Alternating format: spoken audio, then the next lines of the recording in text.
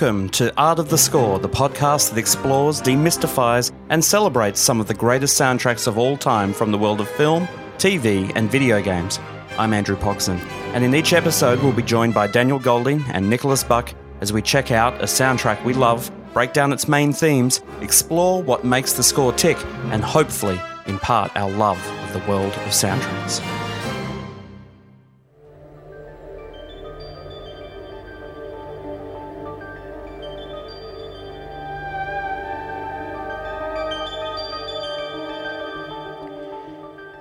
In episode 25, we get under the hood of the 1982 futuristic neo-noir world of Blade Runner, a movie by Ridley Scott based on a novel by Philip K. Dick, starring a young Harrison Ford and, importantly, featuring a synth-heavy score by the legendary film composer Vangelis. Although Blade Runner left many moviegoers slightly confused at the time, it has gone on to be considered a masterpiece of the genre, having influenced endless sci-fi films, games, and literature ever since. And what better year to celebrate such an iconic score than in 2019, the year that Blade Runner is actually set? I can't wait to buy my new spinner tomorrow. And joining me, as always, is writer, critic, composer, university lecturer, host of the ABC Screen Sounds, and man who recently passed his Voight-Kampff test, though I want a second opinion. Can you please welcome Dr. Dan Golding? Look, there is nothing wrong with my capillary dilation of the so-called blush response. I think, you'll find that my Voight-Kampff is all in order. I think, this is going to be an interesting, a different direction for our episodes, and I think it'll be a really nice change of pace. I love the score, so it'll be a great one to talk about. Absolutely. And having just arrived, this is true, into the studio on a flight from Adelaide, which many people believe is still stuck in 1982. It's so that's an Australian joke there, Dan. Yeah. I find that Adelaide is the one city in Australia that you're not allowed to make jokes about. Oh, really? They're just very, very angry. Anyway, we'll redo that bit. No. Anyway, it's a composer, arranger, orchestrator, conductor, and guy who thought the references to the Nexus 6 in our show notes were referring to his mobile phone. It's Nicholas Buck. Oh, you guys are cruel creatures. Look, this is a very unique film. It's a very ambiguous, moody film, and I think part of that reason is the wonderful score by Vangelis, which really does create that huge sense of ambiguity, and I can't wait to sort of dissect and find out why that is. Absolutely, and guys, I've got a special treat. Joining us on Skype, it's Art of the Score's cool synth expert and all-round awesome lady. She's a musician and keyboard extraordinaire with bands like Regurgitator and all sorts of other cool places, and no discussion about Blade Runner's score would be complete without her expertise. Coincidentally, though, this is interesting, she's also on the board of super successful companies like Atari and Pan Am. And so it is my great pleasure to welcome Saya Vogel. Thanks so much for having me. I'm a massive, massive fan of this score, and I've just read the entire user manual of the Korg Little Bits circuit to get our sound right for this recording. So I'm feeling in the zone. We always have. I'm not great at the technologies. Well, no, I'm normally pretty good, but the sound desk is still a little bit of a black box to me, Nick. And so we spent. What do you reckon? We spent an hour? 45 minutes to an hour trying to work out how to import Saya's voice into this. But we've done it, and it's sounding glorious. And the good news is everybody knows how to use the Korg Little Bits circuit now. Exactly. So we had Saya reading out the manual as the sound test because we needed, her voice coming down the line for about 30 minutes. So she just read the manual. It was just like an ebook. It was, I've been meaning to catch up on that manual for a while. So. It was pretty good, actually. Yeah. Anyway, before we get stuck into this, I'd like to welcome any new listeners, of course. You may have been recommended this podcast, in which case it's wonderful to have you with us. If you are a regular listener and you haven't liked and subscribed and done that whole thing, then please go ahead and do that. If you've got any friends, tell them about the podcast. It's really how we do our marketing, Dan. It's the only marketing we do, word of mouth. Yeah. It's an oldie but an oldie. Without any further ado, Dan, shall we get into Blade Runner? Can you tell us a little bit about the history of this movie and score? Yeah, absolutely. So, I mean, where do you begin with Blade Runner? It's such an influential movie. You know, so it's 1982. It's Ridley Scott. He'd had big success with Alien before this, but, you know, was nowhere near the sort of world-famous director that he is today still. It was based on a novel by Philip K. Dick called Do Androids Dream of Electric Sheep, which is a very interesting book. I highly recommend it if anybody hasn't read it. It's relatively short, isn't it? It is, yeah. It's a quick and easy read, as a lot of Philip K. Dick's works are. I mean, he, you know, really, and especially in the wake of Blade Runner, is, you know, one of the most reliable resources for Hollywood as an author, really. His other works, I mean, Minority Report is based on a short story. Oh, that's Philip K. Dick as well, isn't it? Yeah. Total Recall, Total Recall, the yes. current Amazon series, The Man in the High Castle. And so, I mean, it's based on a screenplay by a man called Hampton Fancher, who also wrote the screenplay for the sequel, or I think co-wrote it. Yeah, I mean, it's just... I mean, it had such a troubled production. Everybody hated each other. The entire crew hated Ridley Scott. There was apparently wars where Ridley Scott gave an interview where because Ridley Scott is an English director, he said that in an interview that he preferred working with English crews, and someone from the crew of the American crew for Blade Runner read this, printed out dozens of copies and just left this around the set. And, you know, there was just sort of, you know, ongoing battles. Harrison Ford hated working on this film. Yeah. And, you know, really only recently has come round to, I think, the kind of legacy of it. There was a very troubled release of the film. You know, originally, there are several different versions, which I'm sure we'll talk about, of Blade Runner, but the one that made it into cinemas in the beginning had a voiceover, which Harrison Ford hated doing, and you can kind of tell he didn't like it. In fact, there are conspiracy theories that he intentionally did terrible reads in order to try and get the narration cut, which he has denied. But was that all studio mandated, all that stuff? Yeah, it was partly in response to tests, audience tests, in that they thought that the film tested poorly to begin with, and they thought that the sort of narration would feed into the noir sort of influence. Like the hard-boiled detective. Cop narration. Yeah. Of which, you know, there is narration in like Double Indemnity, for example. Yeah. And it would really play into that. But look, if you watch that version today, it's not a good decision. It doesn't work. Harrison sounds really grumpy. I mean, you know, which works for a lot of noir films. It doesn't work for Blade Runner. And there's a happier ending in the original film. They go off into The Shining. Yep. I've heard about that. Yeah. Can you explain what you mean by that? So they go right off into the sunset of a green, you know, landscape, and the helicopter shots that we used for that were given to Ridley Scott from the offcuts of The Shining by Stanley Kubrick. Yeah, exactly. So it's very strange. It doesn't fit visually, I don't think, with the rest of the sort of the gritty picture. Yeah, and so, but you know, there was also an incredible kind of coming together of outsiders in Hollywood. It's produced by the Ladd Company. Alan Ladd was a former 20th Century Fox producer who was the only person at Fox who believed in Star Wars, and then went off and formed his own company called the Ladd Company, which produced Blade Runner. Had some financing from Run Run Shaw, who was a legendary Hong Kong film producer, but not your usual financer of Hollywood films. And, you know, the production design was next level, just in terms of its influence on cinema subsequently. You know, at the time as well, I mean, people loved the imagery of the film. Harrison Ford complained about his only role on the film sort of being for something for the sets to do, sort of, you know, that's a kind of a misquote, but there is a lot of that kind of feeling about the film.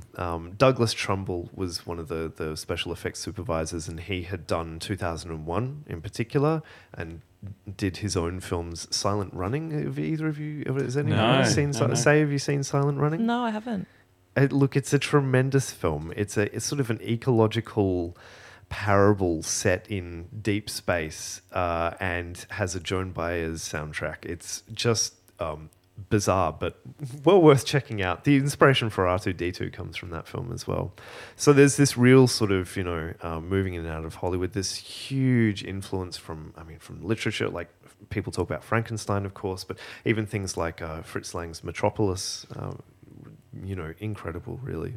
To me, this feels like after Metropolis, this is the next film that really gave a sort of dystopian look at the future that is sort of stuck in my memory, at least. I mean, maybe there's at least sort of 40, 50 years between those two films, but at least in my view, I can't think of another film since Metropolis that kind of has left such a visual impression sort of on me. Absolutely. Despite looking nothing like 2019 that we now live in. Yeah. Thankfully. That's really what stayed with me up well after I saw this film originally back in the day, is that, I guess the themes and even the style, the noir style is, cool, that's fine. But that is not the part I think about. I think about the score, absolutely. Yeah. And I think about the visuals. I think about that cyberpunk visual.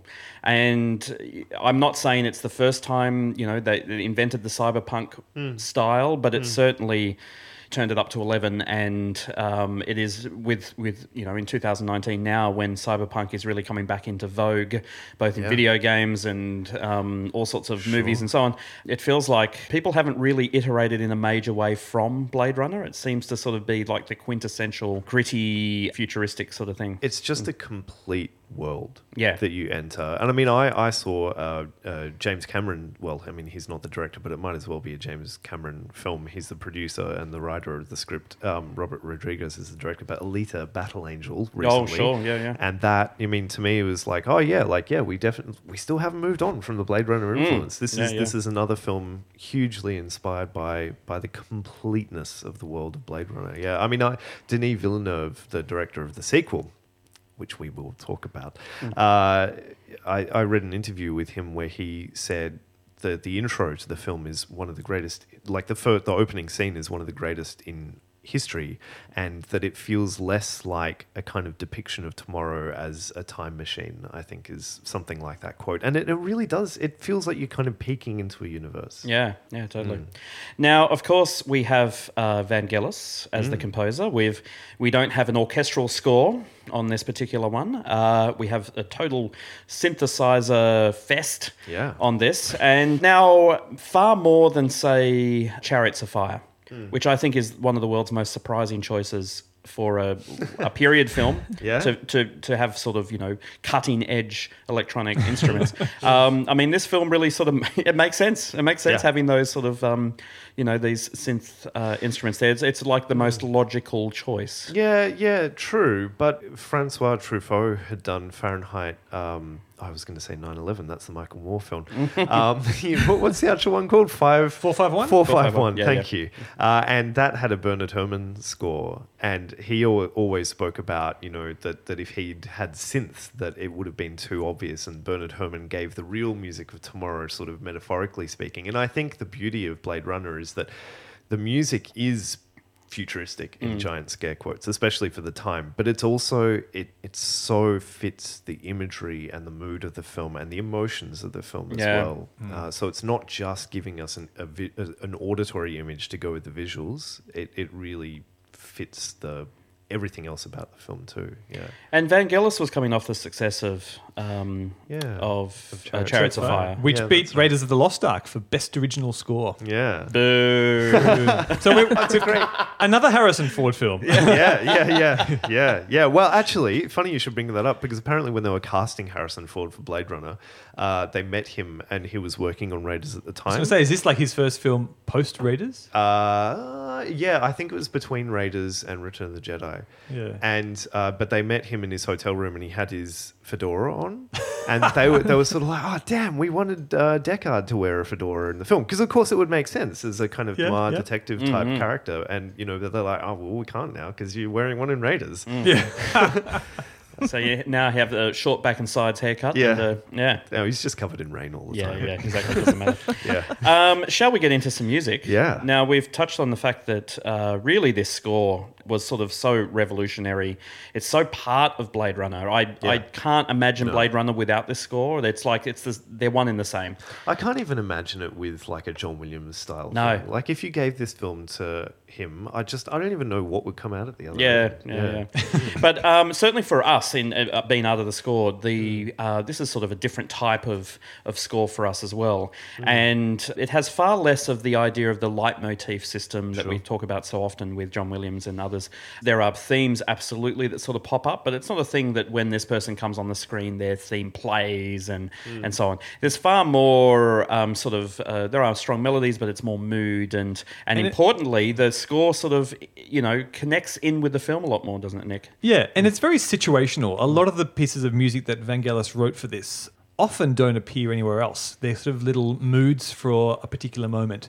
And whilst there is a kind of a main theme that, happens over the titles and then occurs right at the end for this Tears in Rain sequence, the very famous ending, a lot of it is just, it really blends into sound design. Mm-hmm. And I kept thinking about why I think that is. Because even after listening to this score heaps of times and seeing the film a few times, I don't go away humming the main theme from Blade Runner. It's almost like it's like having a shower and trying to remember a bit of water that hit you. It's just an overall. I remember getting wet. In a certain way. I remember the water being warm and how it felt, but I don't remember specifics. I don't remember the shampoo going on, so I don't want to get too specific about my showering methods here. But it really is a wash, and that is. I can't overstate how much that influences this film. It really feels, like a dream. Yeah. And it's quite unique. Absolutely. And importantly, so much of this score was improvised in that Vangelis had the film in front of him. He had his synthesizers around him, and then he was playing what amounts to improvising mood and so on as the film was playing. So you actually get a lot of that sort of vibe. Now I'm going to press play on our first piece of music here. It's actually off the soundtrack. It's one of the opening tracks, or the opening track on the soundtrack.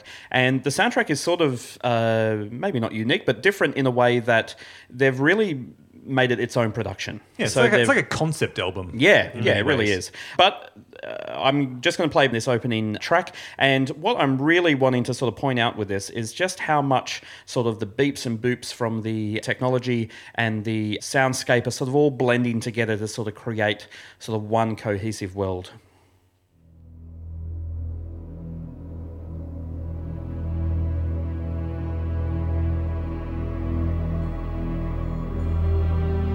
Hands 34 to 46.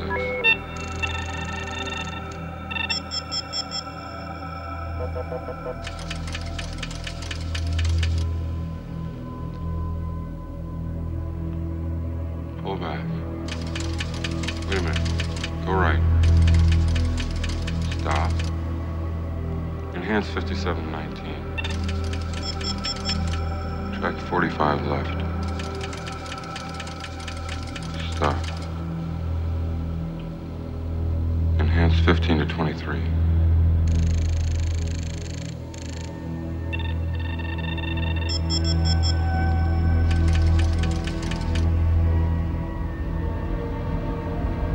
Hard copy right there.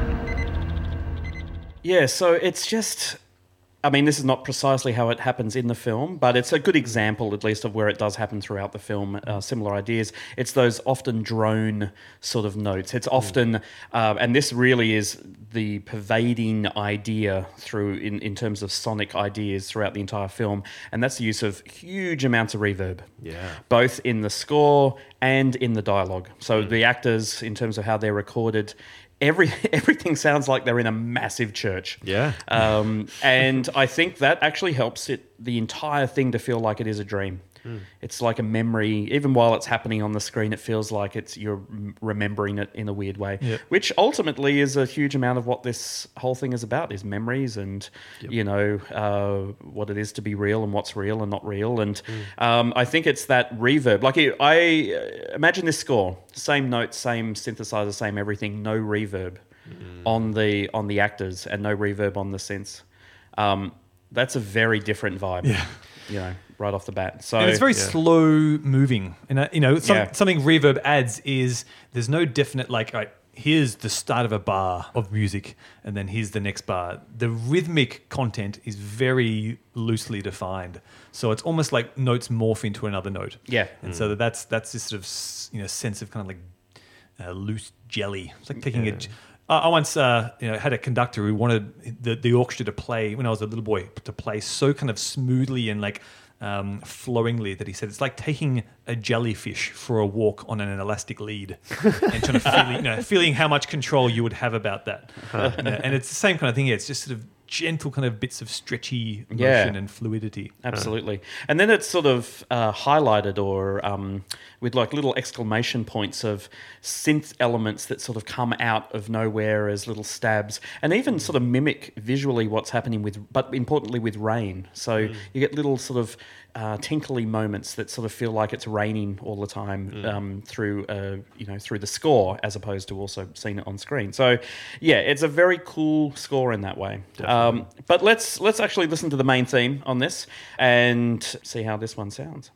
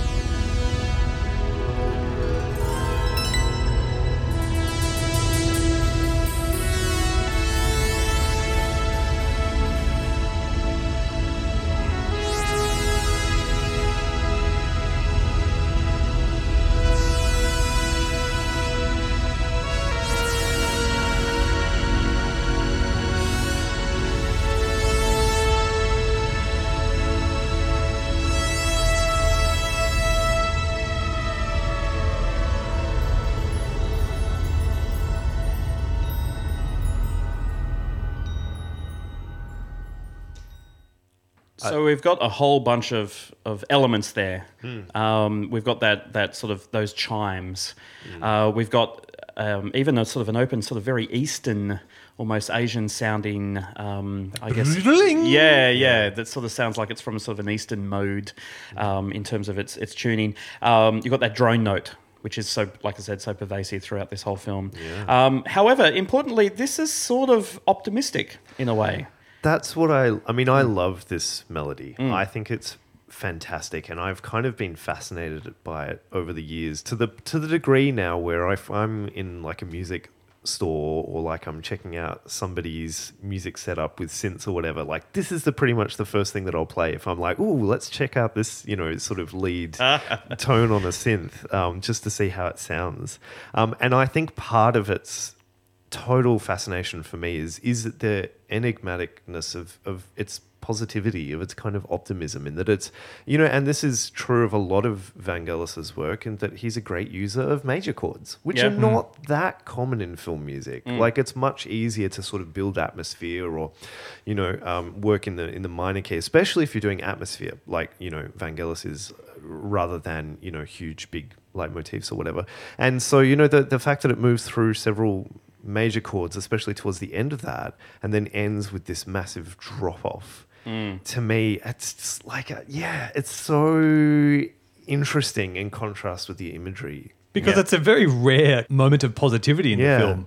Even though the visuals aren't really positive, the music is, it is kind of uplifting. And the notes you're saying, they are all major chords, sort of, and they all have the E drone that doesn't change. And it sounds very weird if I play it on a piano, but just to sort of point out the harmony,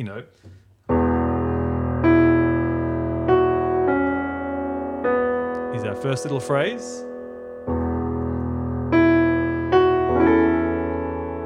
A couple of major chords.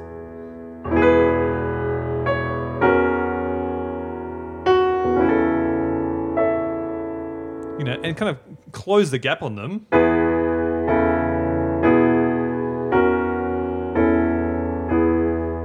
You've almost got.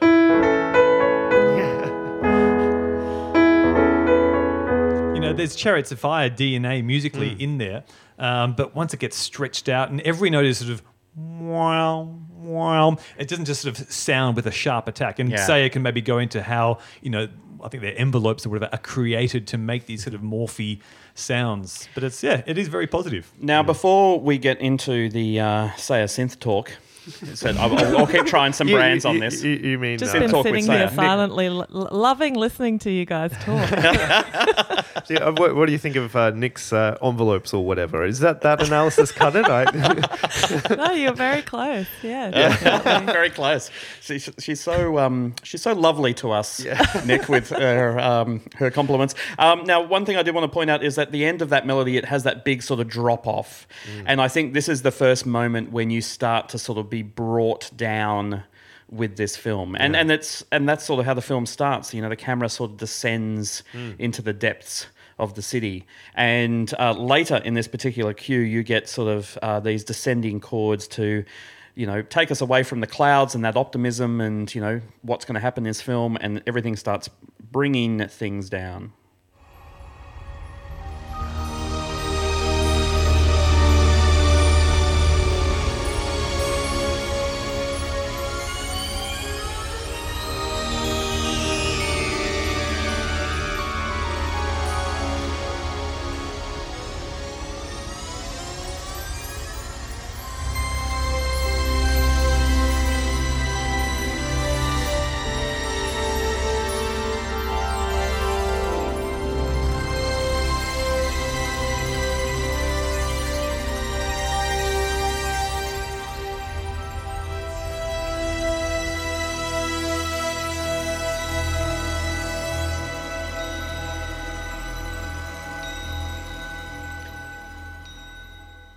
And we even get a playing of the melody again, but this time reharmonised with those chords that are sort of just descending downwards. So, it certainly sets things up right at the top of the film there. But I think it's time, Saya, that we have Synth Talk with Saya. Is that what we're calling this segment? We'll call it Synth Talk. Synth Talk. And can we start this? Because I want to ask you a question. Sure. Is there like a synth school? Because I feel like all the kind of big film composers who have kind of really been synth heavy have all come out of Europe. You think Giorgio Moroder was Italian, didn't he? The Neverending Story, a lot of those things. Klaus Doldinger, German. Hans Zimmer, German. Kraftwerk, Vangelis. Saya Vogel, German. Greek. Is there some kind of pedigree of synth stuff, like before we kind of kick off this thing? I mean, I not that I know of. I guess the only thing I can really mention is that I know that a lot of the early electronic music was, stems from like Kraftwerk, Can, Neu, all of those people that were pioneers of electronic music.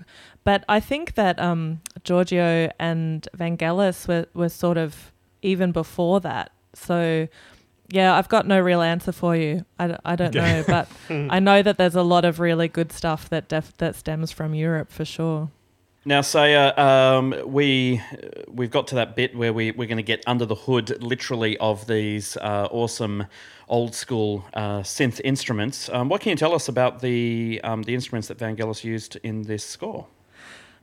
Right. So, as you said before, Vangelis composed the music on the spot while watching edits of the film. And I think for the final version of for the score, he tried to honour those improvisations. And the way that he made those was famously on the synthesizer, the Yamaha CS80, which is just a behemoth synthesizer.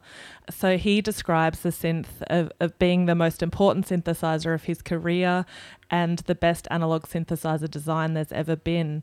So I think that the reason why it's sort of he made it famous is because he is one of the only people in the world, especially at that time, who knew how to use the synthesizer properly.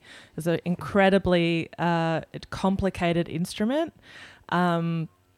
It was also not very successful at the time. It was released the same year as a much more compact and programmable synthesizer, the Prophet 5, which was far more successful. But the thing that was great about the CS80 was it sort of enables you to change sounds while you play it. So he likens it a lot more to an acoustic instrument. And I guess with any acoustic instrument, you have to really learn how to use it properly to be able to play it well. So, and legend has it that Vangelis actually had 7 of these CS80s in his studio because they're incredibly volatile instruments. So he had to have at least one of them running at a time, so he would they kept breaking down. Yeah, they're really really quite moody and temperature sensitive and all of that stuff that new digital synthesizers don't have as many problems with. But also one of the reasons why old analog stuff is so great and why it sounds so fantastic. And just so you get an idea, I think the CS80s, because they were actually only in production, they were made from 1976 to 1980. They're only in production for 4 years, so they go for around £10,000 now. So wow. I think they're one of the most expensive synthesizers that you can buy. And I mean, I always enjoy, as an illustration of how linked the CS80 is with Vangelis. If you Google the CS80 and you look it up on Wikipedia, that how you've got your little outline of the article on Wikipedia. Yep. Oh yeah. You've got your first point is software and hardware, where it's talking about the nitty gritty of what it is, and point 2 is Vangelis. Yeah, that's right. And that's pretty much I think it. he's He the only is the one who CS80, really knew yeah. how to use it, and also Yeah. used it a lot. I think he used it in on every album that he did. Probably because he had 7 of them. Yeah, got all to of make good them. on the investment. Yeah. I mean, what I love about these machines, these synths, analog synths, is that they really do feel like you spoke about a wind instrument or a sort of a non-synth instrument, and these really do play that way. They sound like that. It feels like they've got breath in them. It feels like there's all of those sort of imperfections that you have with so-called real instruments. And I actually think this works so beautifully within the idea of the film, that you have a machine that feels like it has a soul. Yeah. That's right. Well, and one of those reasons is what I would call today aftertouch. I don't know if that's what it's described with this. Is it Sayo? But Yeah, with it the keyboard? definitely is. Yeah, that's a massive feature of it. So that basically means that when you press it, it works a little bit like a piano, like it works on the way that you push the notes down. And if you hold it deeper, if you hold the note down, it can actually trigger different parts of the synthesizer. So it can trigger an LFO or trigger some modulation. So that's pretty special because not that many... I don't think any other synthesizers really had that at the time. Can I play a little example of that, Saya? Yeah. Saya's actually prepared a whole bunch of little examples of how, some of these effects work. So I've got a little aftertouch one here, and here it is.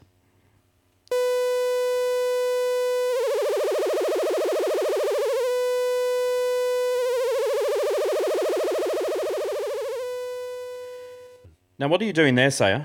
So this is actually recorded on the Yamaha CS70M. So I obviously don't have a CS80 because who has a spare £10,000 lying around? No. But I do have a synthesizer that's closely related that was made a bit later. So the Yamaha CS70M has a lot of similar features, including the aftertouch. So what I'm doing there is just pressing my finger down on the key and then pressing it harder and then sort of coming up with my finger a little bit. And what that's doing is that's modulating one of the oscillators. So that's it's modulating the VCO, the voltage control oscillator. There's a lot of this is straight away got into the territory. If people haven't listened to our Stranger Things episode, go check it out. Saya equally baffles us in that one as well. I'm getting flashbacks. Sorry, I think I've made everyone glaze over. But I love it. I guess that's the good thing about having little examples. We need to put our show on that how stuff works. Yeah. Let's do that. I mean, I think the aftertouch thing, to me, the closest thing I can think of for people who aren't musicians, who don't deal with keyboard synths and stuff like that, is on the like Apple iPhones now, it's got like I forget what it's called. It's like a hard touch. Force touch. Yeah, force touch, where like you tap like normal, but if you press harder, something else happens, and that's kind of, it's a similar principle almost. That's really good. Yeah, that's a good example for the modern youth. So yeah, that's just one of the really amazing things about the synth. Some other things that are really interesting about it, other than, you know, it being in production for a very short time, it weighs 90 kilograms. So you imagine people gigging with this synthesizer, you know, you'd break your back trying to take it from one place to another. So it was very much a studio synth, although I do think that some people tried to tour with it, which is just ridiculous. So it's got 8 voice polyphony, meaning you can play 8 notes at once. There's 2 layers per voice, which means you can mix in 2 sounds into each key. Which is pretty cool. And you can completely change the sound of each voice separately to each other. So I recorded another few examples. So because it has 2 voices, you can actually get a really great sort of detune of the oscillator, which means it's a much thicker sound. If you imagine 2 notes playing at the same time and one of them slightly different, you get that illusion of more sound. So if you like to play the example of the detuned oscillator. Here it is.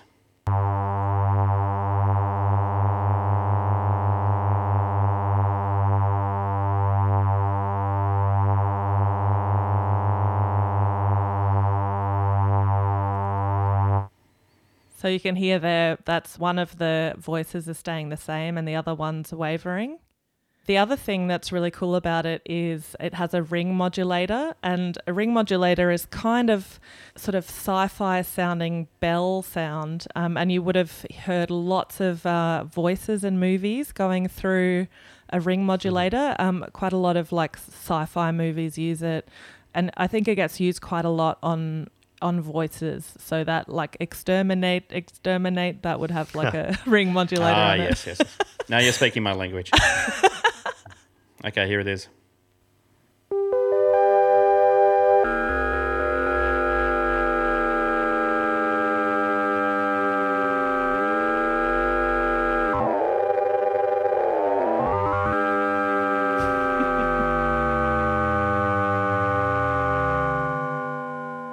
I want to take over the galaxy. You can imagine that in like a Doctor Who kind of vibe. Definitely. The synth also has a really powerful sub-oscillator. So that's basically, that was basically self-explanatory. It's got a low-low. A low-low. It's a low-low. So basically that means it's really good for bass sounds and, you know, the kind of sounds that make your speaker vibrate.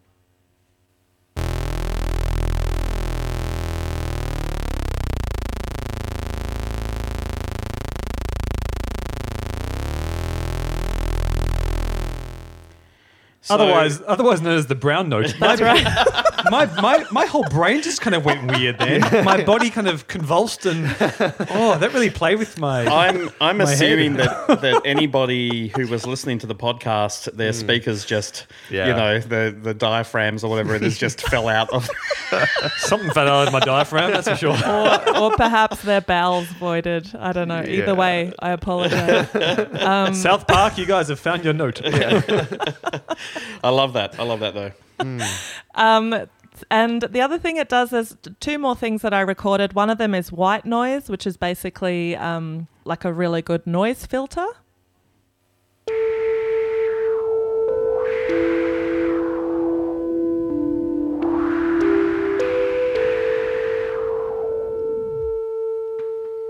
Oh yeah, so that's like, you know, little bits of sort of wind or static or something like that. A bit of weather, and there's a lot of weather in the Blade Runner soundtracks, especially the new one.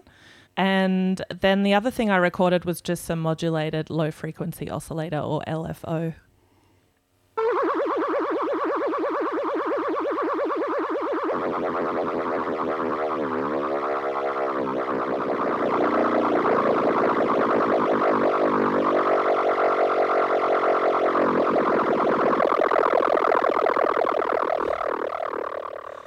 God, you really can see how this stuff was used, even in like your Doctor Who and all that sort of stuff. Those ideas of the old sci-fi, just getting these machines to do weird sounds. Because like that one could totally be like some weird bit of machinery. It almost sounds like 200 years in the future, my next door neighbour is like cleaning his driveway with some big,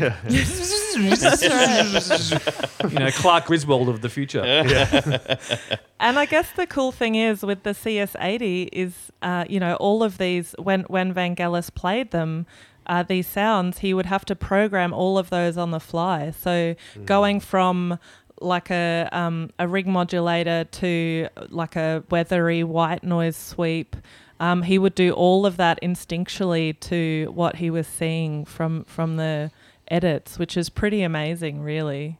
Yeah, it is phenomenal. But I just realised I left out the best bit about the CS80, which is, and this is I think the thing that gets used the most in the entire soundtrack, and both the new one and the original. So the CS80 was really famous for having a pitch ribbon. So on modern keyboards these days, you'd have a pitch wheel on the left-hand side, which you can kind of hold a note and then go wee wee kind of thing with your, It's hard to explain when you're over the other side of the phone, but but you can obviously raise and lower the pitch from just like a wheel on the side or a little stick. This particular synthesizer had a felt ribbon in the middle of the synthesizer that you can run your finger up and down. And this was incredibly useful for these soundtracks. So I don't have that on the CS70, but I tried to recreate it, and hoping that you can imagine the felt ribbon strip.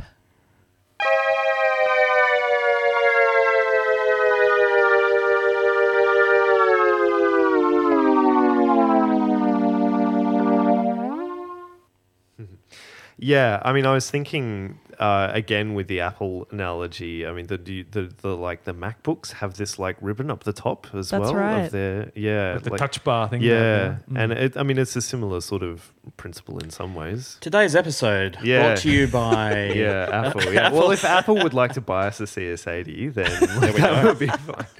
Maybe they modelled their entire MacBook Pro on the CS80. Yeah, maybe. Maybe there's someone we very just worked it out. Well, stuck in the past. they've got the cost close. Yeah. There goes the sponsorship. But I mean, I think especially like a couple of the things that you've described, like with the touch sensitive nature and the ribbon. I mean, just even the last note that we talked about in the main theme of Blade Runner that we spoke of before, that drops away right at the end, right at the top of the melody. That's right. I mean, that to me, that's achieved, I think, by obviously running your finger over the ribbon, but also pulling off on the touch-sensitive keyboards, so it drops away in velocity, in power. The note drops off as it drops off in pitch simultaneously. Right. And like, you just can't really do that on a lot of other synths. I spent a while like poking around on like computer synths that I have for years, sort of trying to figure out like how am I not managing to get this sound right? And it's because it's just, like it's so unique to this instrument. That's right. And if you chuck some reverb on it, you've pretty much got the whole soundtrack. It plays itself. Now, speaking of the whole soundtrack, Saya, you've put together the main theme that we heard earlier. You've gone through and sort of re-recorded your own versions of all the elements that go into that. So can you talk us through those elements and how they're put together? Yeah, so again, this was done on the CS70M. So basically, I tried to recreate that theme song, which I think I did it in about 5 different parts. And they would be the bass, which is the drone, the string part, the trumpety sound, and then there's always a lot of noise in all of these compositions. And then I recorded some pretty funny percussion just on my computer. So excuse the percussion, it's not... I didn't have time to record a timpani, but hopefully it'll get the point across. So let's play the bass of the track.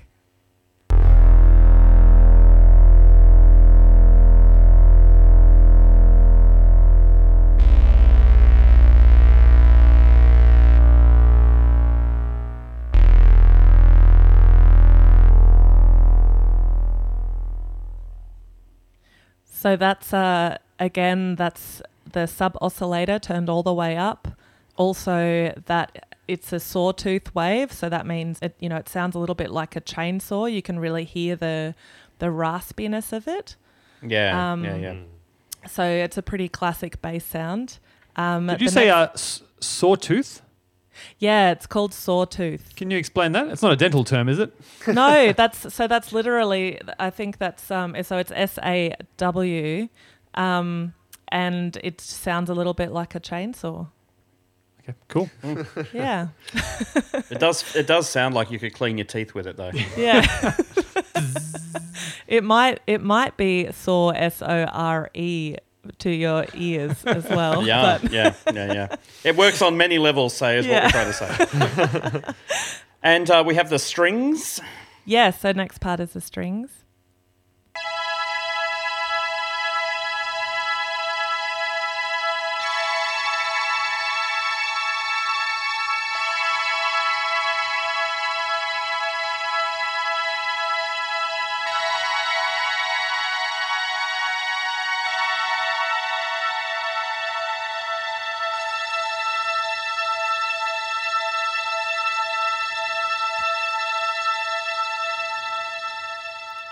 Those major chords that Nick was talking about earlier. Beautiful major chariots of fire. So that's probably the most stringy that instrument gets. So there's obviously low attack, which means the notes come in slowly. There's chorus on the strings. So the CS80 has pretty great sort of ensemble sounding chorus. And then there's a slow release, meaning that the notes hold for a little while after you let go of the keys. So it does make it sound a little bit more like a real stringed instrument. Now, of course, we have one of the most recognisable parts of the melody being, I guess we're calling it the trumpet, but it's that sort of glorious sort of lead melody line over the top. And here's how it sounds.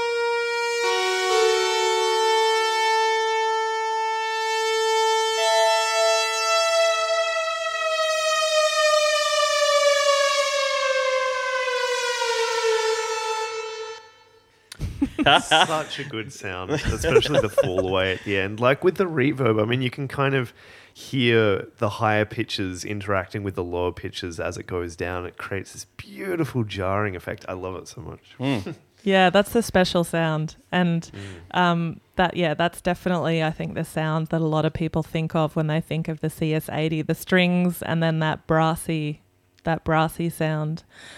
So with that one, you can hear that that's both of the voices together. There's a little bit of a lower one and a higher one. You can hear the opening and closing of the filter.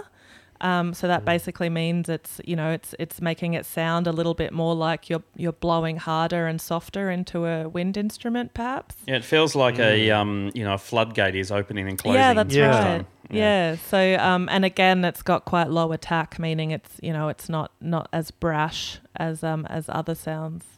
Now, continuing on, of course, we've got the noise element. What are we about to hear on this, Sarah? I think this again is some white noise. Like I said, both of the scores, that the original and the new one, they have a lot of, atmospheric kind of it's obviously always raining in this universe, and I think that this white noise really has a big part to play in creating that feeling through the movie. Here it is.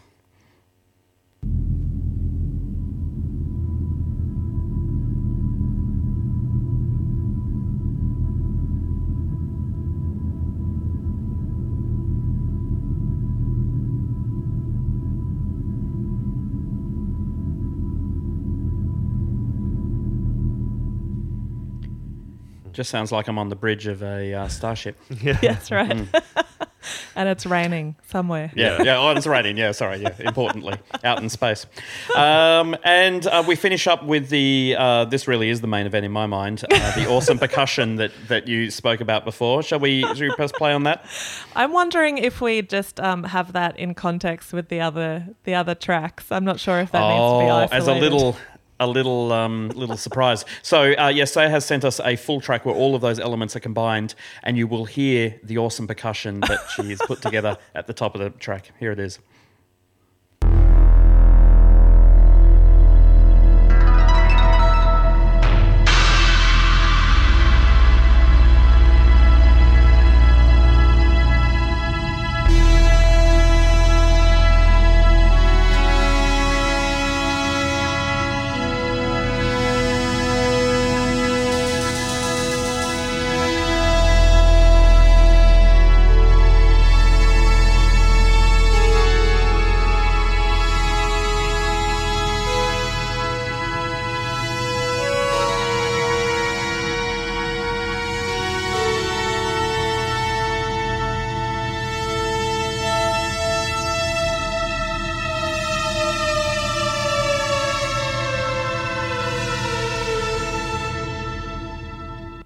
I love it. It's great. It's cool. So, I mean, many people will hear that and think that we're just playing the actual soundtrack, but that is Saya's live with actual real analog synth version that she's put together, which I think is super awesome. Thanks for playing it. It was really, really fun to do that. It was a great afternoon for me. I can only imagine. I imagine you on stage, Saya, playing that theme with the CS80 in front of you, with wind sort of going through your hair, and hopefully it's raining. Yeah. Hopefully it's raining. Yeah, it's raining somewhere.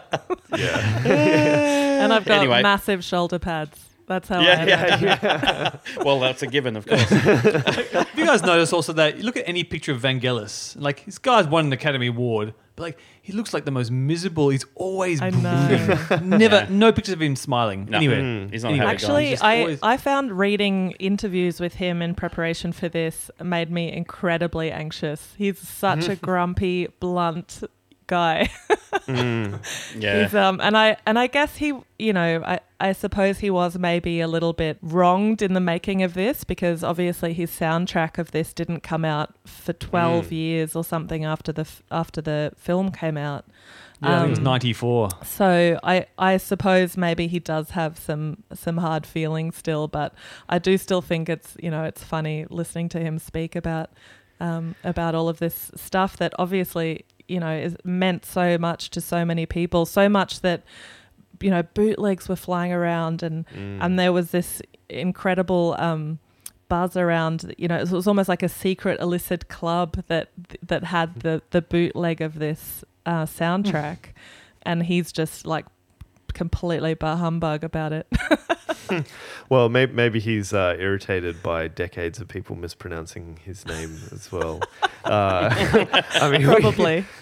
So I mean, it's probably worth throwing in, because I'm sure there's a percentage of our listeners out there who are sort of sitting there listening to this episode and going, "Why are they saying Vangelis? It's Vangelis." Yeah, Vangelis. Yeah, Vangelis. Or I even saw a pronunciation guide that was completely wrong, by the way, that said Von Yellis, which is just not. That's not even Von close. Yellis. Yeah, but it's one. Andrew mentioned at the start that I've recently taken up a gig on ABC Classic doing their film music show. And one of the huge advantages of that is that the ABC, that's the Australian Broadcasting Corporation for our overseas listeners, it's like the national broadcaster. National broadcaster, yeah. Is that they have a dedicated language team whose job it is to make sure that, they field any requests for pronunciation. And so I sent them a long list of composers now that I have to say their name on nationally broadcast radio. And Vangelis was one of them. And I also spoke to a Greek film expert. And yes, it's hard G. Vangelis. I can see why, because I mean, his actual proper name is Evangelos. Yeah, it's like Angelo. Evangelos. It's evangelical. Yeah. How we say it in English. Yeah, so I think people would just take that bit and go evangelical, evangelos. Yeah, absolutely. Yeah, so I mean, it's worth noting that Vangelis is a stage name, but Evangelos Papathanasiou is his real name. Look at that. Yeah. Come here for the music, stay here for the pronunciation guides. Now, with that main theme, it does come back in the film. We get it right at the end in, one of yet again, the most famous scenes, certainly one of the most famous monologues, for want of a better term, in all of sci-fi. And that's in the cue Tears in Rain, where you have Roy Batty speaking with Deckard right at the end of the film. And it comes in, it's a very different treatment of this melody, but it's definitely there.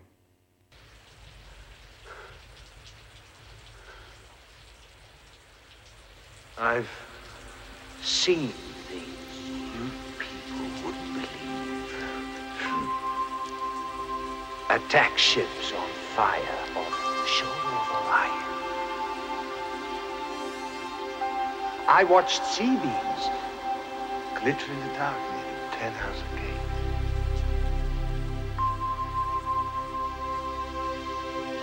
All those moments will be lost in time, like tears in rain.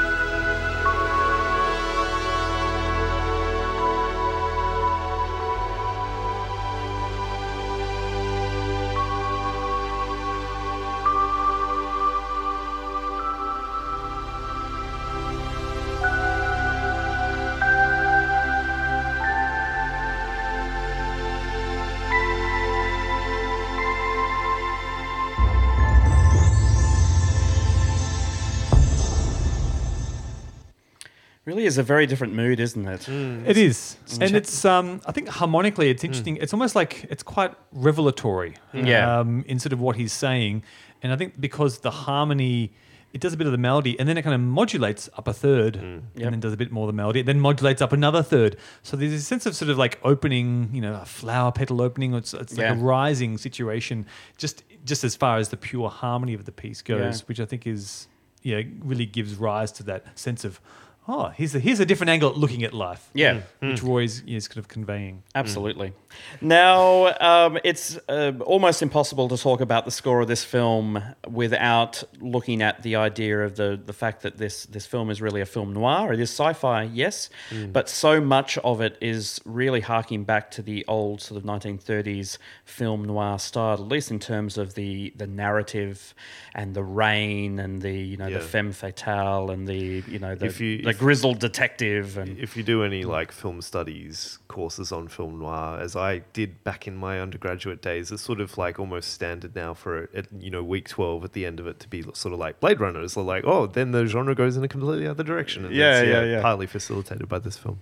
Now, it's really important to understand that even though visually it has all these noir sort of elements and plot-wise, it has all these noir elements. But musically, it doesn't have any traditional noir elements at all.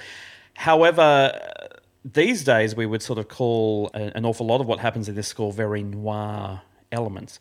But if we actually have a listen to an old film noir movie and its soundtrack, so I'm thinking Double Indemnity here, you brought it up before, it's from 1944, Miklos Rozsa, and his score for that, you actually hear, this is what the film noir at the time, when it was actually a thing, what the film scores actually sounded like, and here's an example.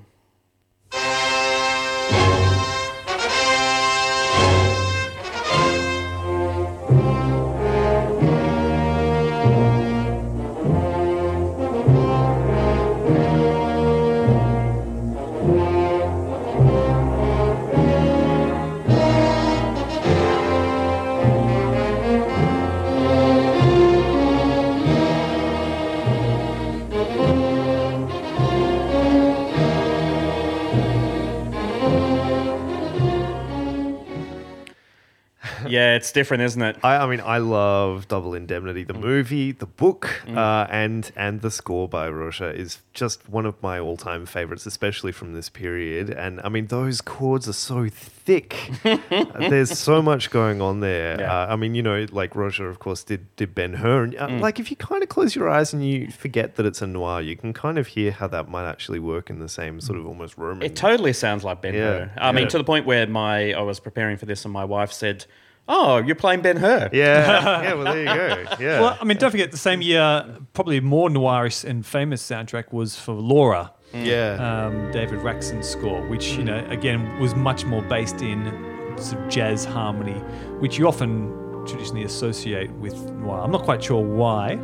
Maybe we'll make something we can get into now a bit. But the genre, though, I mean, like, it's interesting because it comes in pretty much post-war exclusively, although Double Indemnity as an early version is 44. But it's, you know, associated with this kind of cynicism after the war, the American film industry rebuilding itself. A lot of directors had gone and fought in the war, or in the case of film studio people had gone and fought in the war, but directors also, I mean, even people like Frank Capra, who definitely didn't direct noir, but he went and, you know, edited documentaries about the concentration camps and stuff like that, right? So there's a real change in mood in Hollywood, and the music, you know, really accompanies the kind of changes in jazz that we've spoken about in our Harry Potter and Prisoner of Azkaban episode that were happening at the time too. So it's a really vibrant time for filmmaking, and also a time where studios and directors were trying to get around the really restrictive Hays production code that could limit what they could show. And, you know, the film noir is a cynical, you know, a crime does pay sort of genre. Yeah. I was going to say, like, can film noir exist without that kind of detective kind of element story to it? Well, I mean, it's certainly one of the defining aspects. But I mean, you know, Sunset Boulevard is another film noir. It doesn't really have I mean, it's not detective in the same way. Yeah. You know, so, you know, there are ingredients that come and go, but it's, I mean, film noir, this is a bit of a digression, but it's interesting. When you talk about genre in cinema, film noir is a really unique genre, because if you think about other genres, right, they usually have one kind of connotative purpose. Like horror, right, is what you are going to do when you watch this movie. You are going to recoil in horror. Or comedy, you are going to laugh, right? Or biopic, it's the substance, right? Film noir is all of these things. It's a style, a visual style, sometimes a musical style. It's also how the film looks. It's film black is what it translates to. And it's also a period of time in that we don't really think of film noir as a genre being made today, even if you were sort of very consciously building on it. So it's a really kind of interesting mix of genre. It's unusual. Yeah. And really importantly, with that idea of the cynical ideas coming post-war, you move into the 50s in America and things are getting far more optimistic. Yeah. And jazz is changing at this point. So when we think of film noir, we think of that lone trumpet, that lone saxophone. But once again, we look at very late film noir. So we can look at The Man with the Golden Arm from 1955. So this is getting towards the end of when film noir really sort of was a thing in the States. And we're listening once again for that jazz switch, and we don't really get it. But so here's the Elmer Bernstein score for The Man with the Golden Arm. And just listen to sort of, I guess we're getting closer, but not really.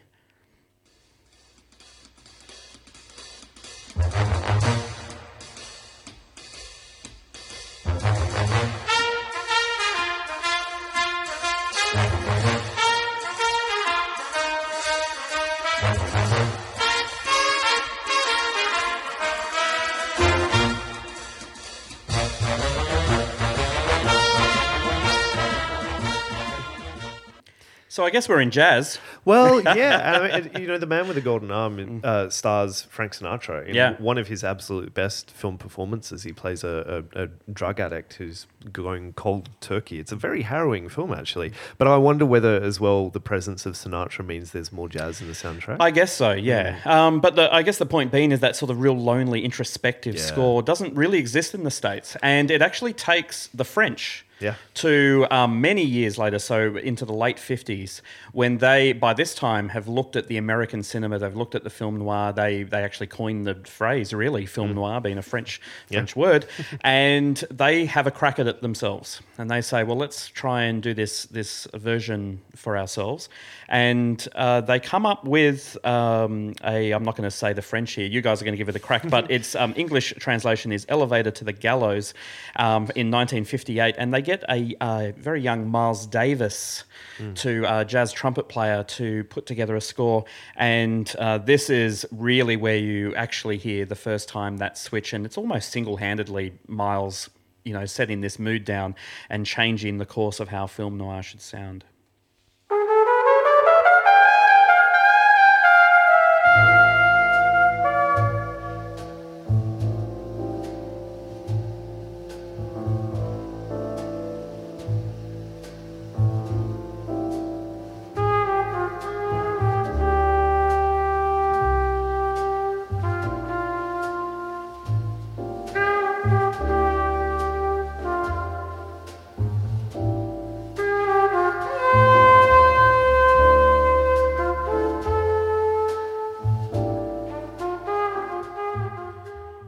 It's just instantly there, isn't it? I was just thinking, God, all of a sudden, whoosh, sucking into a hole. Yep. All of a sudden, I'm picturing, guy walking down the back street, trench coat on, just a bit lonely, fag hanging out of the mouth, in a voiceover, I was walking down the street. It all comes together. Wow, it's eye-opening. It's eye-opening. Around this time, this is when Miles Davis was really changing. We're moving from bebop, which we spoke about in Harry Potter, Prisoner of Azkaban, that really fast and frenetic jazz. And like with a lot of jazz, and certainly with what Miles Davis used to do, he has direct responses to the previous thing. So when you've got fast and lots of chords and frantic sort of tempos, he strips that all away and he puts in one or two chords only, and long sort of melodies where you're not just trying to fire out a million notes and lots of space in between phrases, and really sort of revolutionizes that idea of sort of what we call modal jazz within that period, and which then moves into the hard bop time. So it just really sounds amazing. Now I know that so many of our listeners have either celebrated or bemoaned the amount of John Williams that we do, and I thought to myself, how can we get John Williams into this this particular episode? And so there is a film noir from 1977, The Long Goodbye, where once again a young Johnny Williams has done the score, and by this point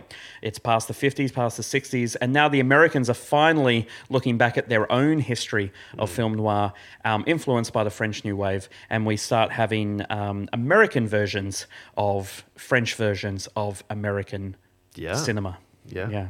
Here we go, The Long Goodbye.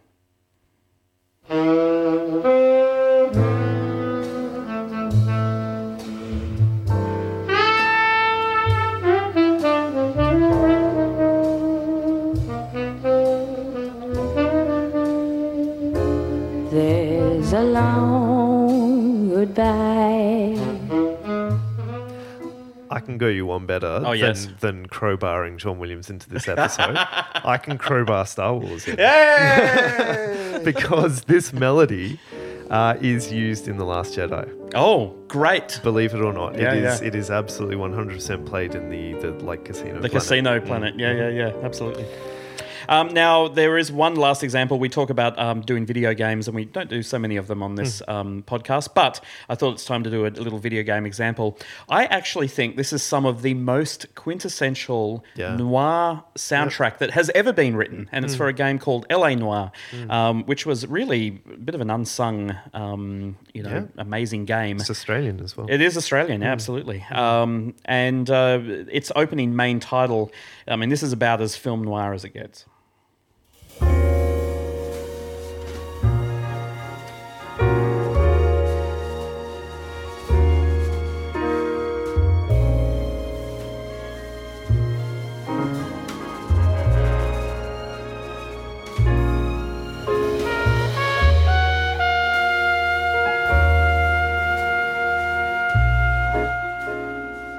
There's that lonely trumpet again over the top. Yeah, it's just really nice and mellow, and yeah. I think this game score won a BAFTA for best score. And the composers, brothers, Andrew and Simon Hale. And Simon Hale, you might remember from our Bond episode, did the beautiful orchestration of your favourite song, Andrew, The Writings on the Wall. Do you know that somebody wrote a response? It was like they sort of dropped us into a conversation where they were both appalled and impressed that somebody had tried to defend that song. Oh, wow. And they were really quite happy that someone gave it a crack. So anyway, Well, I can bring us full circle here. Please. Actually, through all of this, I can bring us back on track. In that, never. Yeah. So I mean, LA Noire as a game features an extensive homage to Double Indemnity. Oh, right. There we go. It's got there's a long sequence of the game that's set in a kind of insurance office, which is what, as the name would suggest, what Double Indemnity is about. Yeah. But more than that, it includes many major landmarks from Los Angeles that are rendered in the game. One of those is the Bradbury Building, which is it's in so many films, but it's particularly synonymous with the genre of noir. It's in so many film noirs, but it's also one of the locations for Blade Runner where it was shot. And so you can see, I mean, look, maybe it sounds like I'm kind of drawing a long bow, and maybe I kind of mischievously am, but you can see shared DNA between all of these films that we've been talking about, even in the architecture, let alone the music. Yeah, absolutely. Yeah. Now, of course, this is all the world's most long journey through to the film noir track, I guess the most sort of film noir track on Vangelis's score, and that is the Blade Runner Blues.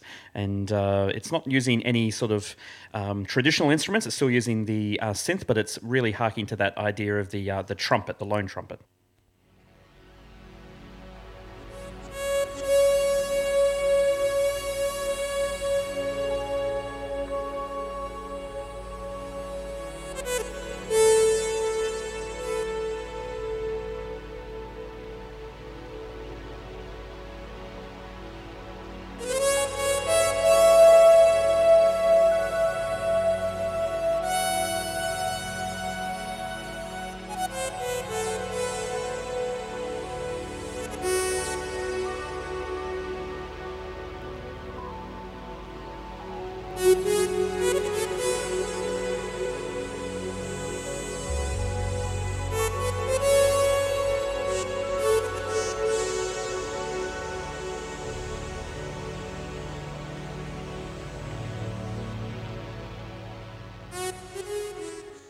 I mean, it occurs to me that it sort of is like a trumpet and a sax had a baby. It's such a unique sound. I mean, what's happening with that lead there? That sound.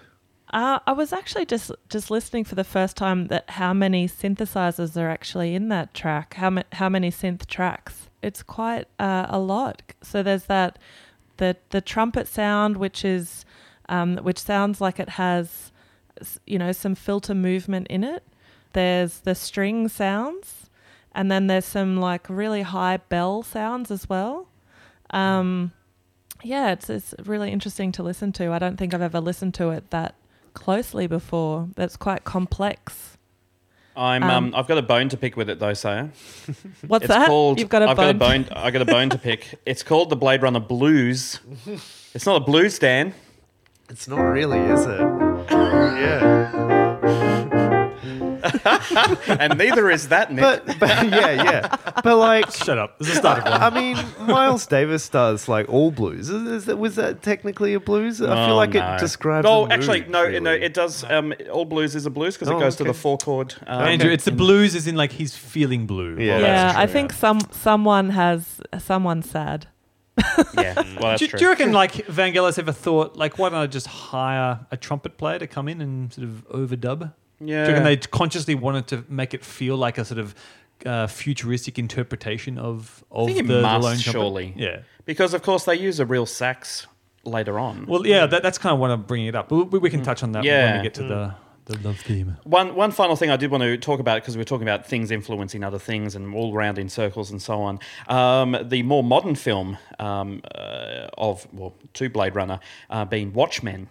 And they actually have a very similar, in fact, certainly similar in terms of the film noir nature of the score, and then importantly, the use of synths. And here's just a little sample from Watchmen.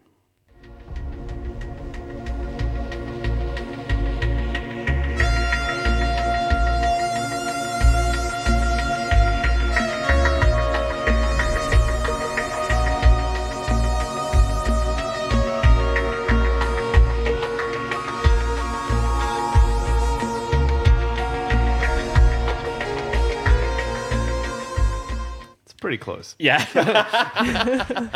It feels like a direct walk from one to the other. But, you know, it's almost a genre of its own now. Yeah. You know, the futuristic neo-noir sound. So anyway, there we go. So shall we move on, Nick? Yeah, let's move on to the character of Rachel, who we know is a... Are we allowed to spoil things? Yeah, before I go on? Look, I think so. Yeah. We know she's a replicant, yet she thinks she's not. Yeah. Really. Yeah. Is her little scenario. And she gets a theme that Vangelis has dubbed Rachel's theme, which I don't think we actually ever hear in the film. Yeah. So it's a weird kind of little... it's very ethereal, angelic, and it actually has a female voice that kind of sings it, and it's quite... There's a sort of hypnotic, almost bordering on meditation music in some ways. Yeah. Like, you know, we've heard previously about Dan's remedial massage music, which was, I think, Hans Zimmer's Gladiator. It was, yeah. And look, much of Blade Runner, actually, you could totally, you know, and again, it's that slow-moving, slowly formed chords. A lot of that music in this score is kind of relaxing. Sometimes it's a bit moody and sort of depressing, but there is a relaxing element. And this little Rachel's theme, which I'll play now, has an element of that.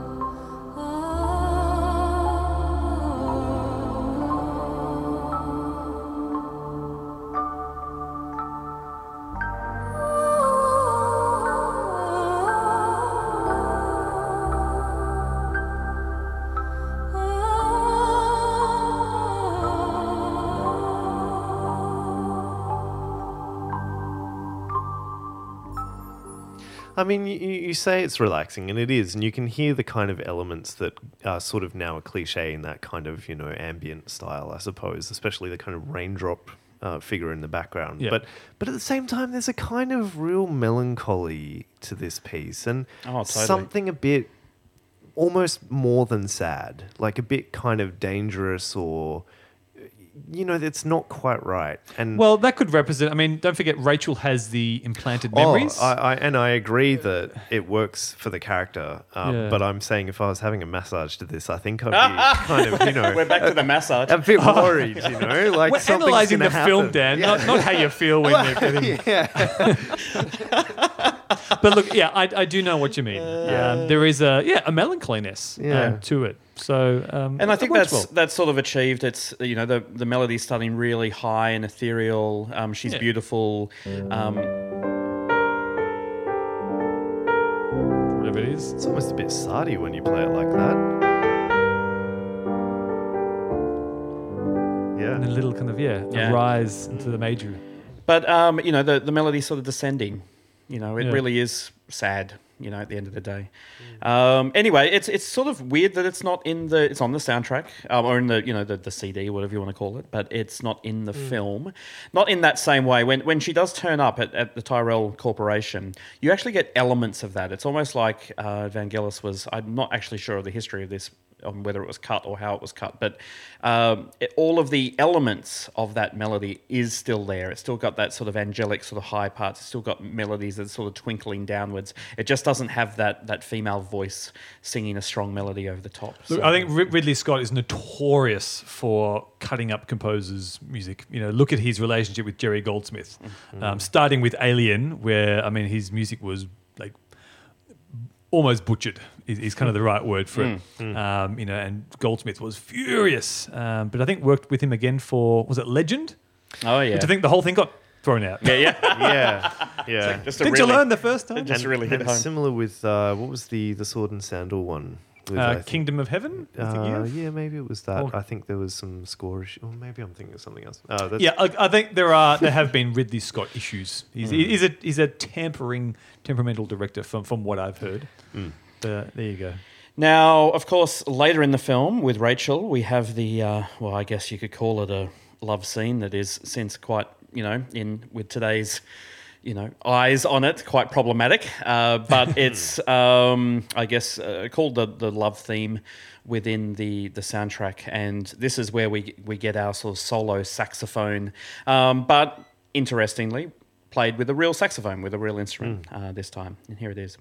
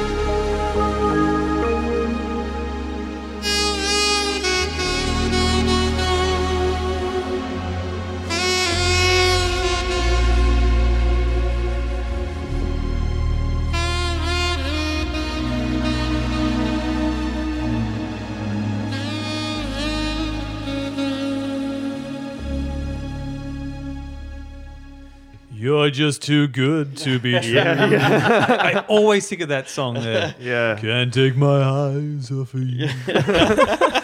It's funny. I actually, as a teenager, when I first saw Blade Runner, I think when I heard that, and I was quite into jazz at the time, I was like, this is an example of bad saxophone. But as an adult, I've really grown into this, and I actually really like it. It's one of the highlights of the score for me. It feels very 80s. It's very, very of its time. Yeah. And I think that's what I reacted Even to. more as a so than the teenager. score. Yeah. Like, I feel that the score has aged incredibly well. I think this scene is effective. Like you said, I'm a sax player. I actually really love that style. Yeah. It's fun to play, but it really feels the most of its time. Yeah. Do you think it's the harmony or the style of sax playing? Yeah, I both. think there's something very troubling about that fretless bass. I think that's what makes it gross. Yeah. Yeah. I don't think the chords are that bad. It's sort of Yeah.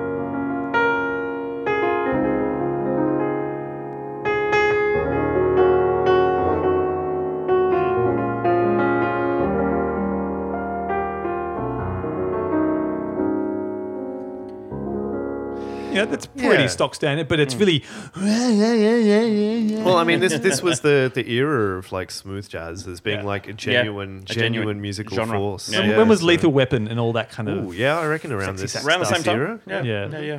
That's what I'm saying. That 80s time with the wailing sax, over the top is definitely where this sits. I wonder why he did it with a real saxophone and not the synth sax. Yeah. Or whatever. Well, he had plenty of collaborations with this guy. So it's Dick Morrissey is his name, and Dick Morrissey has an incredible CV of artists that he worked with. Everyone from Gary Newman in the 80s to Paul McCartney, Dusty Springfield, all these people. But Those hacks. yeah, exactly, right?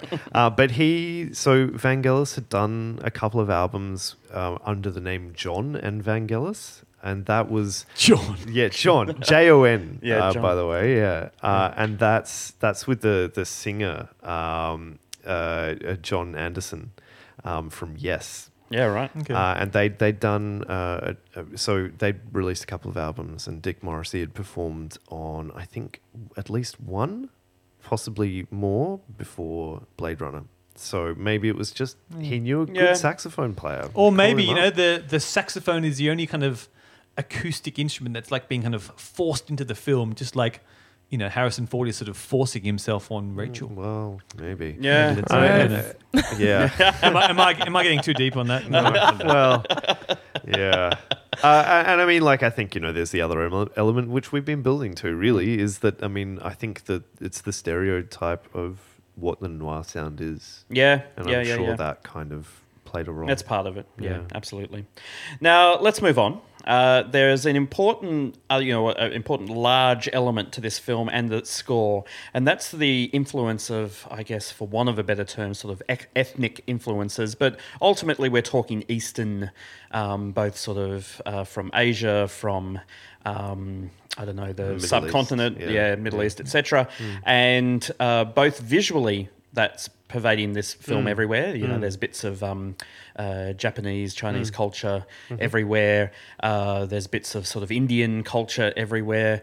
And this sort of pops up in the score in a huge way. So I thought I'd play through 3 different examples, and you can sort of hear how you only just have the slightest beginnings of some of that ethnic sound to sort of a more overt sounding one. So the first one I'm going to look at is from the soundtrack, Blush Response. And you'll hear here that it uses what I would call the harmonic minor sound. It's like an Arabian-esque sound, but it's quite subtle, and it's just a little flavour, almost like a seasoning on top. Have a listen.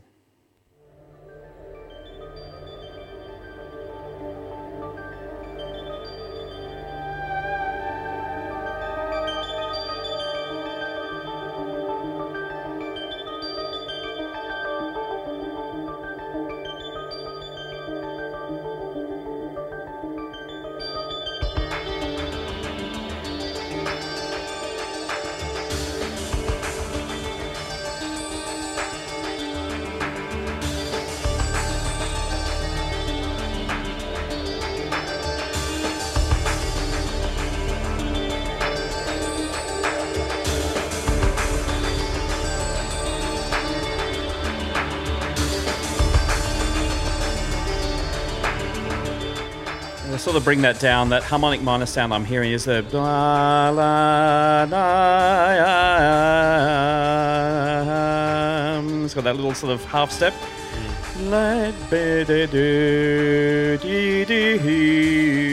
Yeah, so it's only just hinting at it. And when I say harmonic minor, Nick, I'm really saying harmonic minor starting on the 5th note of the harmonic minor scale. Yeah, so, that sort of idea there. Yeah, that little sort of turn of the 3 or 4 notes. Yeah, it's sort of where it first sort of, pokes its head up there, which is really cool. Now, of course, later we have a track called Tales of the Future. Now, this particular cue or this melody appears a couple of times in the film. Firstly, it's with the snake charmer scenes in the nightclub at the start of the film. And finally, at the end, with the final confrontation between Deckard and Roy Batty. And we get this far more sort of... Egyptian, sort of thing happening. Let's have a listen.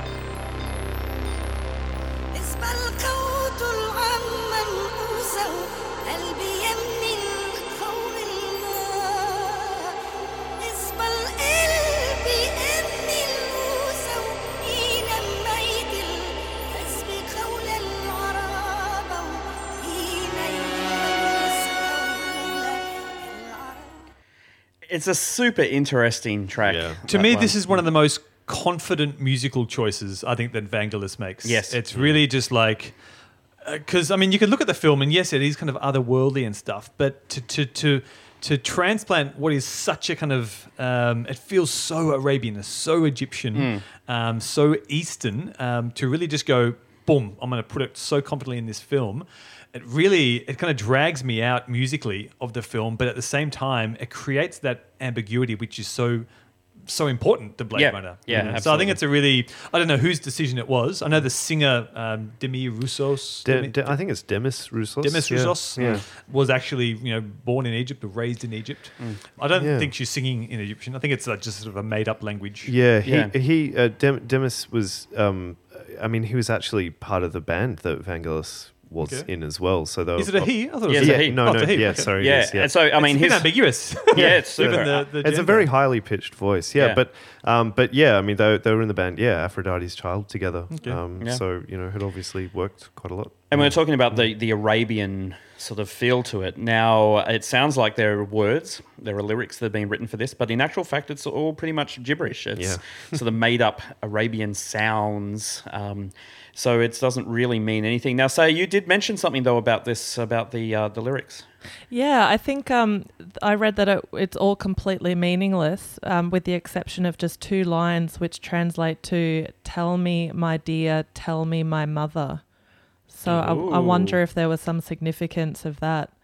But I was also wondering before I was listening to it, if it maybe, people in Egypt or maybe in Arabic it might be construed as racist.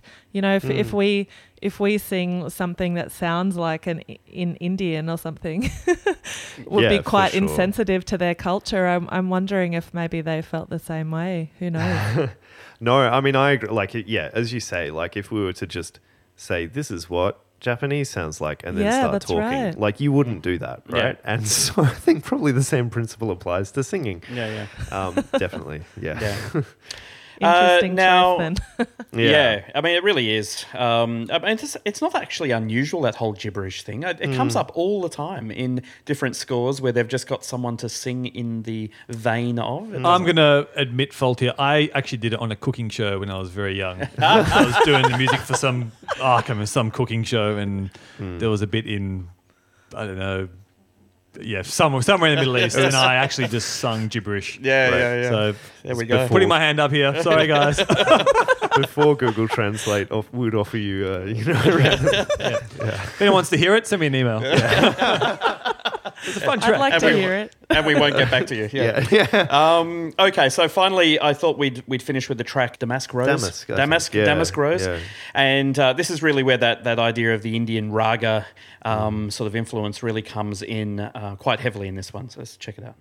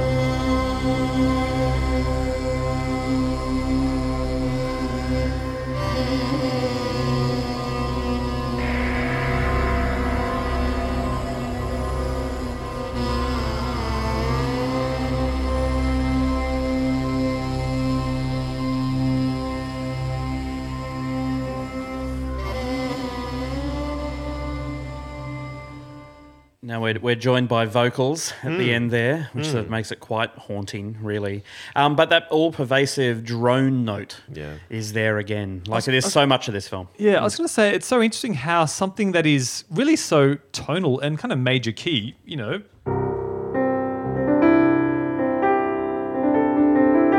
the occasional, lift.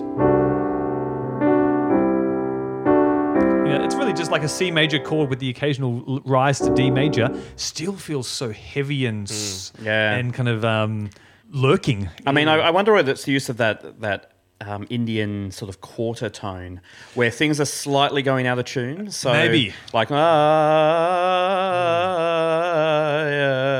it's moving just around ever so slightly. Yeah, it feels unsettled yeah. at the same time. Yeah, so yeah. it's perfect because it's not overly oppressively dark. No. But it still feels, I'm not quite sure here. And I mean, apart from the way that the film imagines a future which is much more kind of, every nation on Earth kind of living together, I suppose, in the way that it visually depicts it, and the way that the music is obviously supposed to link in with that. I mean, it makes sense to me that there are these kind of, quote unquote ethnic influences in the score, because particularly with the Indian influence that we hear here, people talk about the drone disappearing from Western music for hundreds of years and then kind of being reincorporated in a way through like the Beatles and pop music's interest in Indian music in the 60s. Oh, yeah, sure. Yep. And the way that this score in general has, such a reliance on drones in general and pedal notes that just sit there and create atmosphere while the melody moves around them. I mean, there's a lot of really sympathetic musical ideas that work across both of these kind of contexts. And it kind of I think it in a way reveals where some of the musical ideas come from that create the landscape of the film. I mean, I actually think of it in I guess the metaphor of the film, in that drone note is the city. It's unchanging. Nothing you do within the city is going to make it better or worse. It is what it is.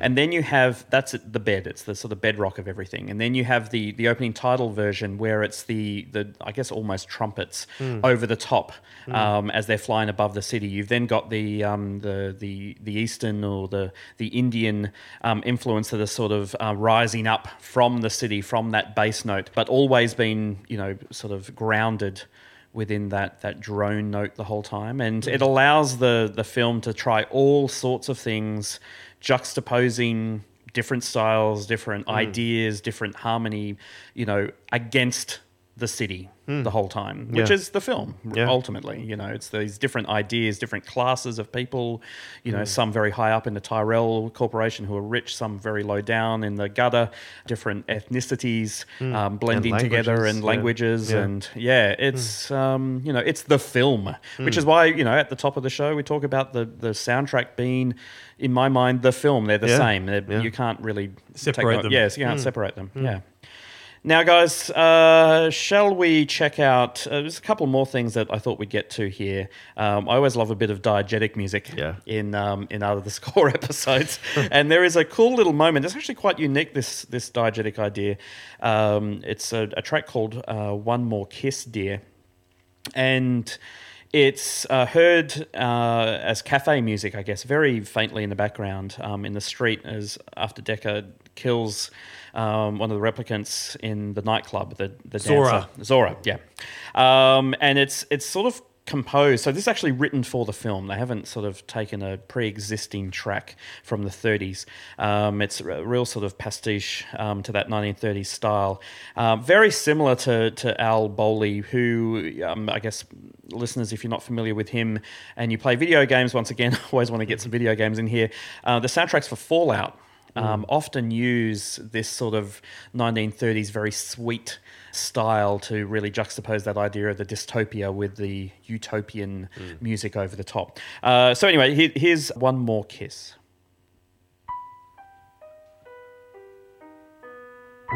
One more kiss, dear. One more sigh. Only this, dear, is goodbye.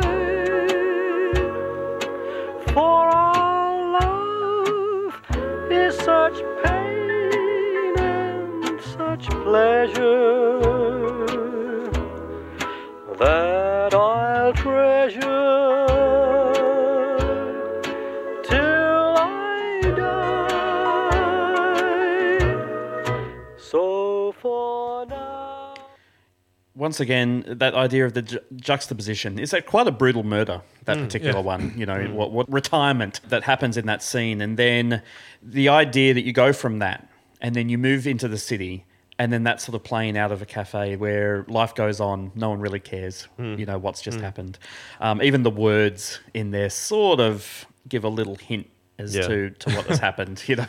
I always find that really effective in films where, and it's been used a lot, and I wonder even, Dan, if it's specific to film noir, where, you know, you do get often the juxtaposition between a brutal murder or a fight scene or something with this really kind of sweet, nostalgic kind of bit of music. Yeah. What springs to mind, the great film LA Confidential, which uses, you know, a lot of 1940s period, I mean, set then, but they're often, you know, montage scenes with Kevin Spacey or Vince, or whatever his character is, you know, beating up people, and just with this really sweet kind of, you know, quivering voice of the 1940s on the radio playing along to underscore it. Well, actually, what I think is the most pertinent, like, influence, I think, on the way that Blade Runner uses this song is particularly at around the same time, two series that were done by a British writer called Dennis Potter.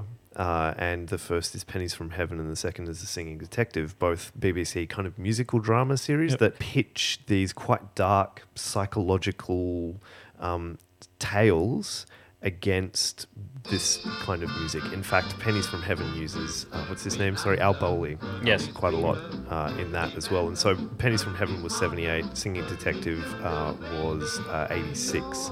So that comes after Blade Runner. But yeah, I think, you know, there's that kind of, definitely that similar kind of vibe happening in TV at the time. Yeah.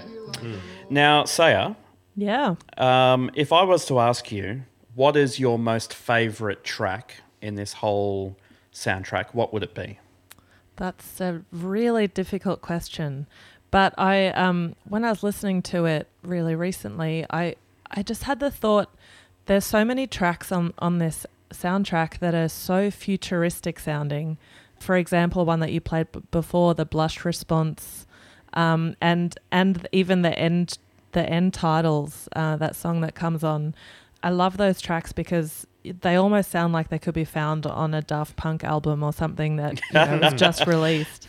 And I think that's one of the things I love so much about this score is it's really timeless. Like, I think it was the beginning of something really special, and I think people are still pulling things from it and are still inspired by it. I think Gary Newman said something in an interview that the soundtrack was like putting a sponge in the middle of a big bath, in terms of, you know, that it's just endless inspiration for everyone. And I think that's what I love about it. So I don't think I can pick one track, but I just love that about it. Well, you did say the end titles. And Andrew's going to take the segue and run with it. Luckily, I've got the end titles to come. I mean, this is a really interesting way to end the film, right? We've had so much different music, I guess, up until this point. And this is, I've always felt this is Blade Runner's song. Yeah. If you know what I mean, like in movies around that time, you'd finish with the credits with a pop song or rock song. Yep. This is sort of Blade Runner's or Vangelis's pop song without words, but it's got rhythm. It's pumping along. You know. That's the thing. It's really the first kind of major rhythmic track in the whole score. Yeah, at the very end. And I think it works well because the film's been so ambiguous that again, it's a pretty confident musical choice. Yeah, it's not really saying anything explicitly, but it's really getting your mind to start racing. Okay, what happened to Deckard and Rachel? Whichever version you watch. Yeah, and it kind of snaps you out of the film as well. The kind of dreamlike state. It's like, okay, wake up. It's good. Yeah. And then think about Daft Punk when you're listening to it. I do nothing but think of Daft Punk. Here it is, the end titles.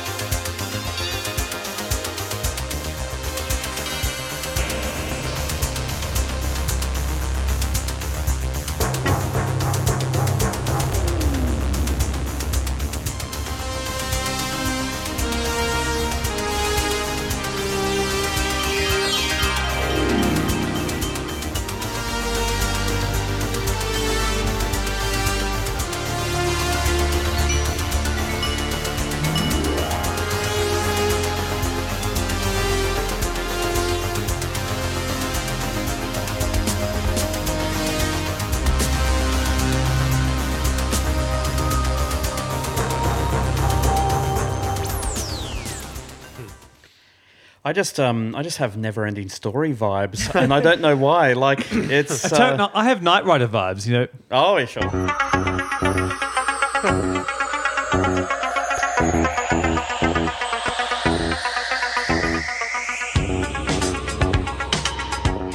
Just that kind of, sort of perpetual kind of like ostinato beat. And Yeah. even like I get vibes of like Hans Zimmer's The Dark Knight. Yeah, sure. This is kind of that rising figure, whereas Yeah. Dark Knight is just, that kind of constant sort of, just repetitive pattern going on underneath. I also get, I mean, we've just run through a whole bunch of different comparisons, but when I listen to this piece, the strongest vibe I get is Jean-Michel Jarre. His Oxygen album, which came out in '76. So I mean, it was massive, in popularizing the sound of the synth, I think, and particularly those high sort of sounds. Yeah. Is really really oxygen to me. Something like.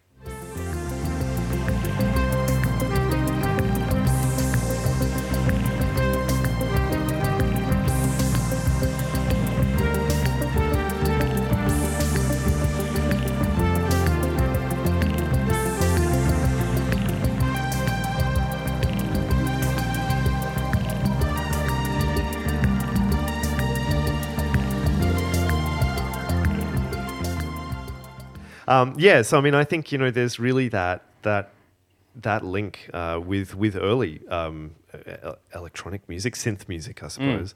That to me is clearest in that end titles track there.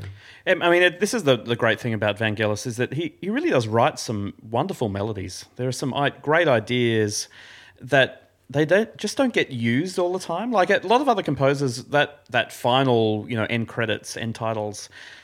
That would have been the main theme, just with the ostinato and the ramping it up and so on. But the main theme would have been playing. But it's a brand new melody. Yeah. I think it's like what I said at the start. A lot of the ideas are singular. Yeah. They just happen once, and Yep. you're on to the next thing. Yeah. I also think, the way that the harmony shifts kind of the second time we hear the melody, it kind of, goes, instead of just being fairly static as it is in the first time, it's kind of like boom, boom, boom. It's kind of like these huge moving parts that are slowly kind of cranking into place over this quite aggressive beat. It's really It's the Tyrell powerful. Corporation. Yeah. It definitely sounds organised or mechanical or something, and then you have that idea of the non-attack sort of esoteric melodies that don't quite have the same amount of time to them, just sort of superimposed over the top. So look, we've talked a lot of music, and we're all saying how great the score is. Yet,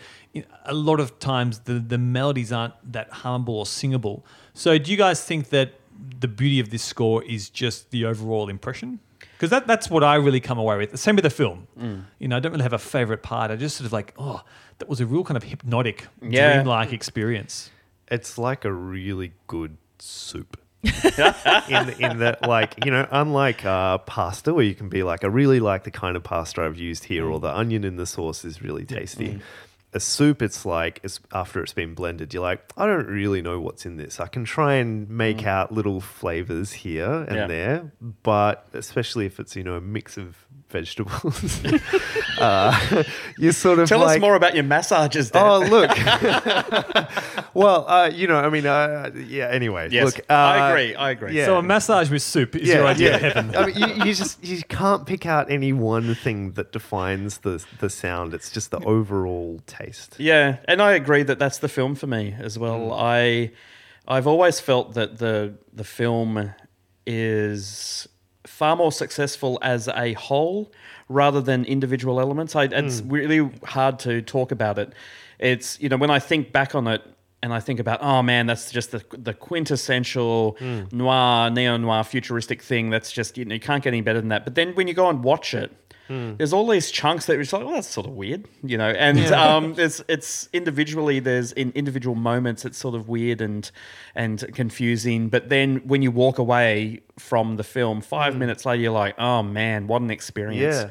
Yeah, for sure. And I think, it's kind of summed up in the fact that I don't know if you can really, this is the film that disproves the auteur theory for me. It's kind of like, yeah, Ridley Scott did some amazing things on this film, but you know, the production design is incredible and incredibly important to the film, and the music is so incredibly important. And Harrison Ford, who was arguing with Ridley Scott the entire time, his performance is so key to the film. Yep. And Philip K. Dick's ideas in the in the book that is the basis for it, which is quite different, but nonetheless, you can definitely see how it's an adaptation.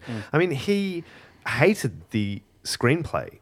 Apparently quite liked the sort of rushes that he saw of the film and the stills that he saw of the film. But Hampton Fanch's screenplay, he was like, this is terrible. I kind of want nothing to do with this. This is going to ruin me. And yet all of these different elements where nobody can really agree in the making of this film come together and like over multiple different releases as well. Yeah. You know, how is it that this film, which did terribly at the box office, it was annihilated by E.T., which was released, I think, almost the same week. And, you know, how does it all come together in this film that we're now talking about however many years later? How did we figure this out at the start of the show? Yeah. It's a lot of years. 30 something years. Yeah, it's almost 40 years, right? And it, like, how has that come together that, you know, despite all of these creative disagreements and different versions, there's still something so inescapably crucial about the film. Yeah, absolutely. I like how you mentioned E.T., Dan. It's like Vangelis beat John Williams for Raiders for an Oscar. Yeah, and then he's getting his own back at you. E.T. won Best Score. I don't know even know if Blade Runner was nominated, but I'm not sure. I'm thrilled that we've finished on a John Williams. Sorry. So, folks, I think that brings us to the end of our analysis of Vangelis's amazing score to Blade Runner. Now, here's something exciting. Guess what? We'll be back next episode to continue our exploration of the Blade Runner world, but this time with Blade Runner 2049. Anyway, we hope you enjoyed yourself on this episode, and of course, if you did, please go ahead and press subscribe, write us a review, send us an email. We get piles of wonderful emails. We read every single one of them, and if you'd like to send us an email, Nick, where can they do that? They can email us at contact@artofthescore.com.au.